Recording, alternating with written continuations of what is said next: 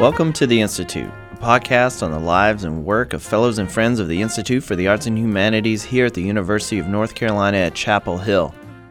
I'm Philip Hollingsworth.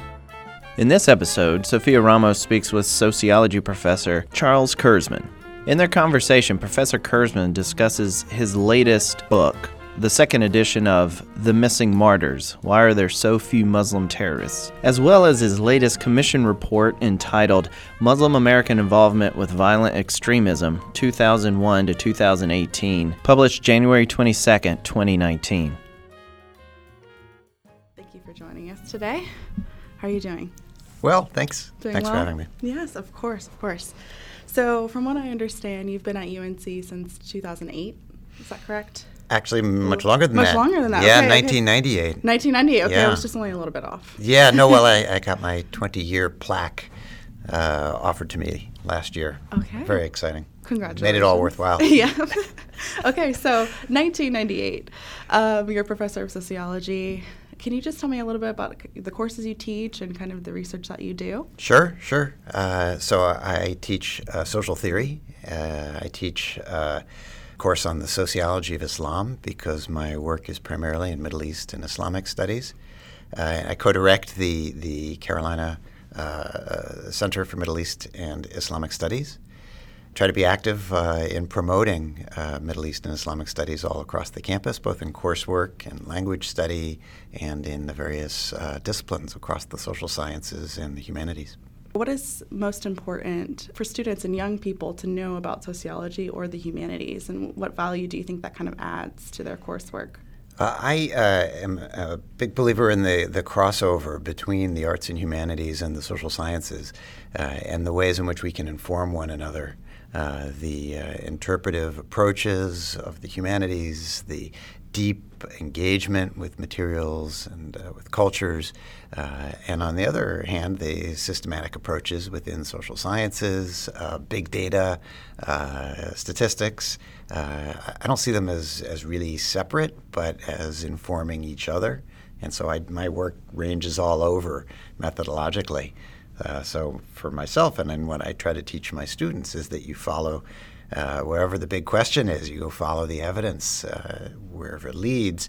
And if that's going and digging in archives and finding historical material, if it's learning languages and doing field work and interviewing folks and getting to know them, or if it's finding data sets that are relevant to something and running statistical analyses, it's all good. And so I encourage my students, both at the undergraduate level and at the graduate level, to do what we call in the social sciences mixed methods, meaning do it all. Follow it whichever way you can. So beyond being a professor, you're also an author, and you're most recently with your book, The Missing Martyrs, Why There Are So Few Muslim Terrorists. And so this was originally published in 2011, correct? Yeah. And so there's a revised edition that, correct me if I'm wrong, came out last month or November? Exactly. Okay. It is updated for the age of ISIS. Okay. And can you tell me kind of what led you to writing this initial book and then why you felt like you needed a revised edition? Right. Well, terrorism, of course, is so central in the politics of the United States and global politics. And after the attacks of September 11, 2001, somebody who studies the Middle East and Islamic movements, I found myself being asked in public forums by students and colleagues, by media, what's going on, and should we be expecting attacks like 9/11 all the time now? Are these movements gaining force, and what kind of a threat is there now for this global conflict? And so I started, I wasn't an expert on al-Qaeda, but started to study the al-Qaeda and related movements. My original focus had been on the Iranian Revolution, so a different kind of Islamic movement, not speaking Arabic, speaking Persian in Iran, Shia movement, not Sunni, so different denomination, sect within Islam, and a mass popular uprising against the Shah in 1978-79 that led to the overthrow of the monarchy, rather than these very small operations that were being conducted by al-Qaeda and its folks. So time went by, and I started to publish academic work on terrorism, Islamic terrorism, and tried to be systematic about gathering information about their publications, what they were saying to their own people, as well as the more open public declarations, and statistics, how many people are joining these movements. And then by 2011, which was timed then for the 10th anniversary of 9/11, put it all together in a book to ask the sort of counterintuitive question, which is, why didn't we see more of the terrorism that we were afraid would happen after 9/11, that we were bracing ourselves for? We didn't end up seeing these waves of mass attacks, very fortunately. Part of that is because of law enforcement and because of military operations.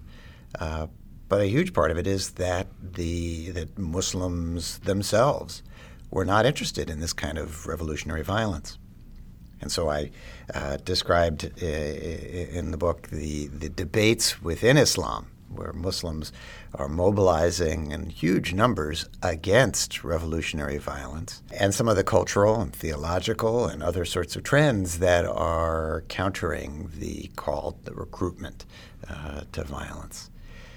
So the book came out in 2011, and it got a little bit of attention, but we've still remained in the United States really much more afraid of terrorism than the numbers would seem to warrant. The actual odds of being victimized by an act of terrorism are really, really low, and yet many, many people in the United States say that they fear that they or a family member are going to be a victim of terrorism. And then, of course, politically, you have movements that are playing on these fears, exaggerating these fears, stimulating these fears, and getting people to vote for candidates and policies that are really out of scale, out of sync with the actual numbers.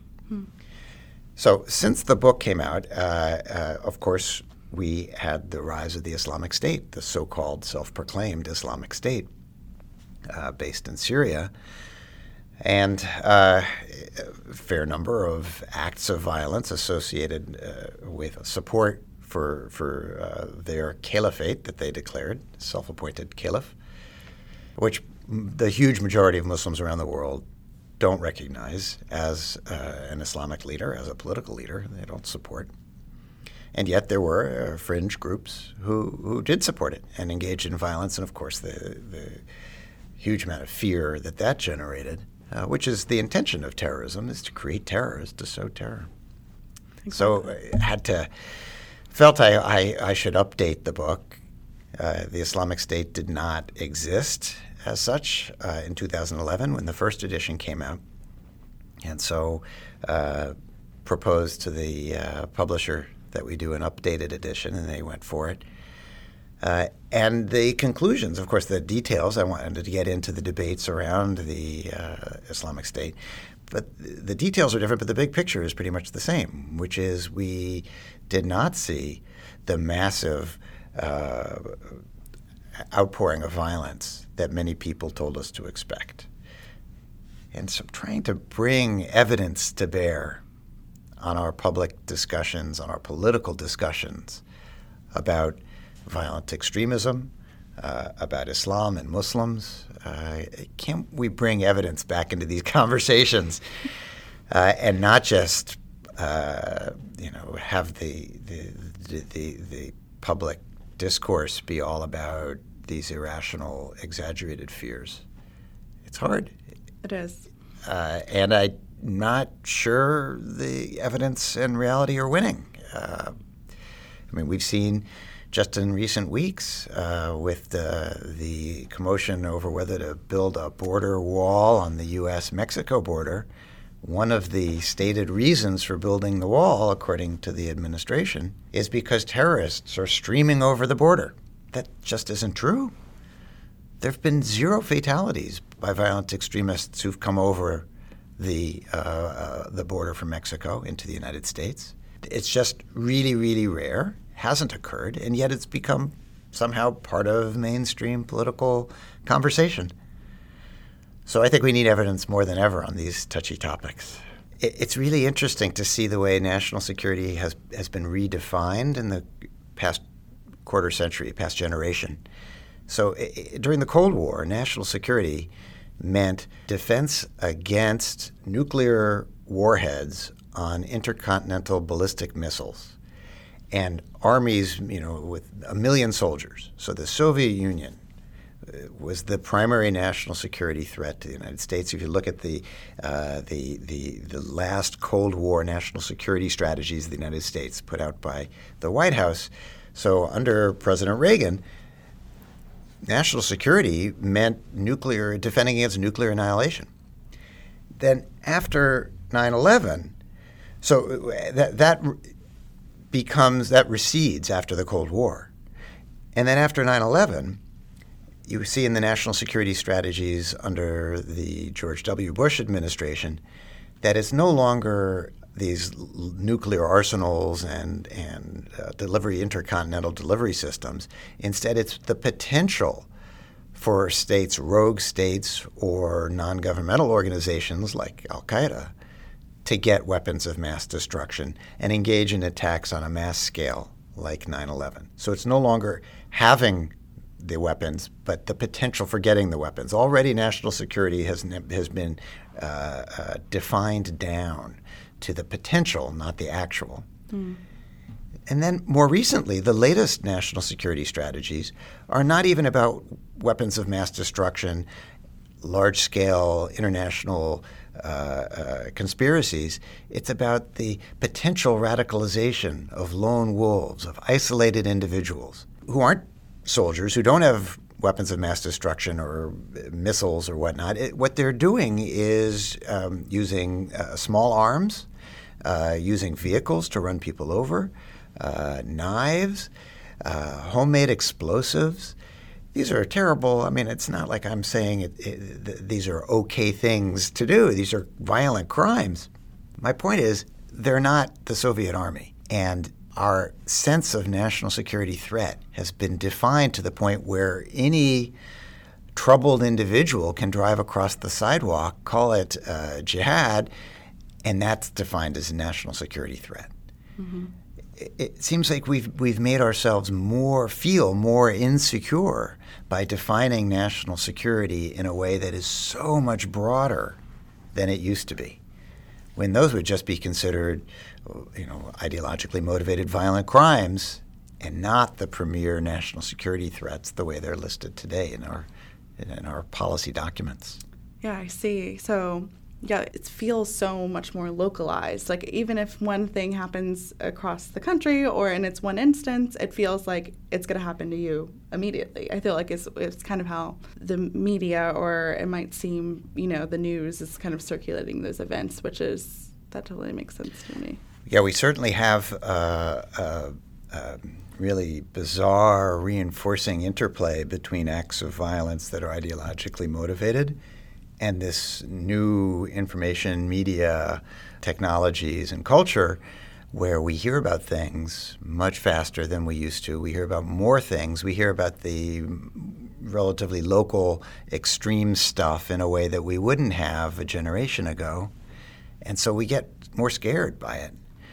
It's interesting the way that plays into the goals and strategies of people who want to sow terror among the population, that there's kind of a symbiotic relationship between their goals and the goals of news media and social media, which is to gain attention, gain viewers, gain clicks, and doing the job of terrorists for them, which is getting their message out, getting the fear out. It's hard to tell a journalist don't cover something when all the other journalists are going to go run and cover it. But they ought to be aware, I think, of the role they're playing in this whole dynamic of serving the interests of these extremists. You have a report that's due later this month How does that tie to the book and kind of your research as a whole?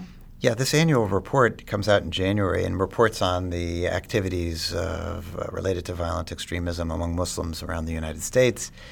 And sometimes the report has gotten some attention.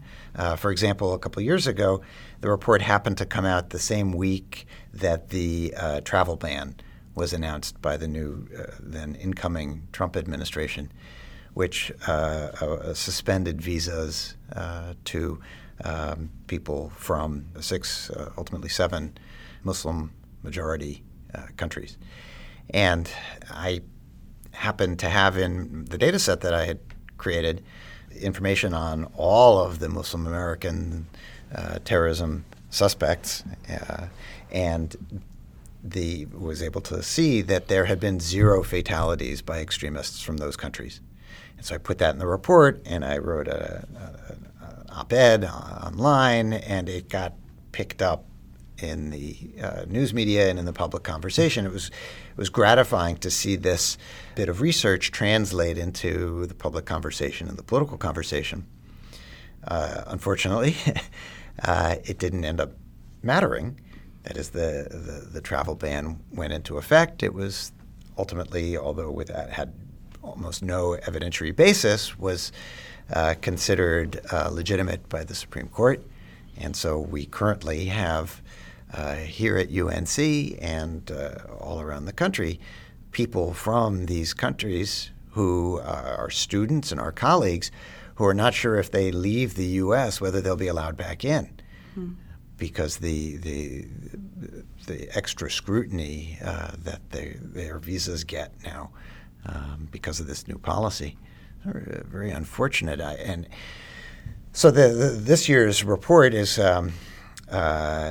going to be tracking this the decline that we've seen in the number of Muslim Americans involved in violent extremism. The number went up somewhat during the height of the Islamic State's recruitment appeals. There were just over 80 incidents or arrests in 2015 at the height, really most of them in the first half of 2015. And since then, the numbers have been dropping considerably. So each year, it's gone down by about half.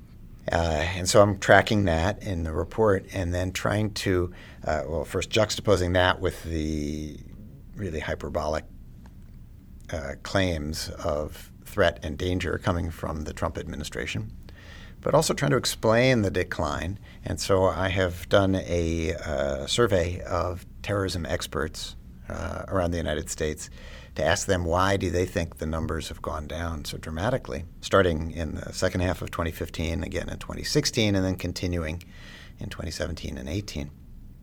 And it's interesting. So part of it is they feel that the loss of territory by the Islamic State in Iraq and Syria has reduced the potential for mobilization, recruitment by folks over there, and has also sort of taken the sheen off of the appeal of what a revolutionary movement that seemed more on the verge of success back then than it does now. Another thing they mention is that the numbers are so small that the variation from year to year can be, all it takes is a relatively small number of people, a few people, to make a big percentage-wise difference.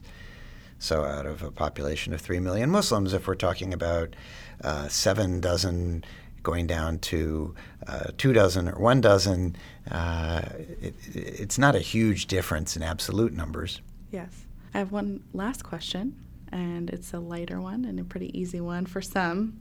It is, what's a book that changed your life?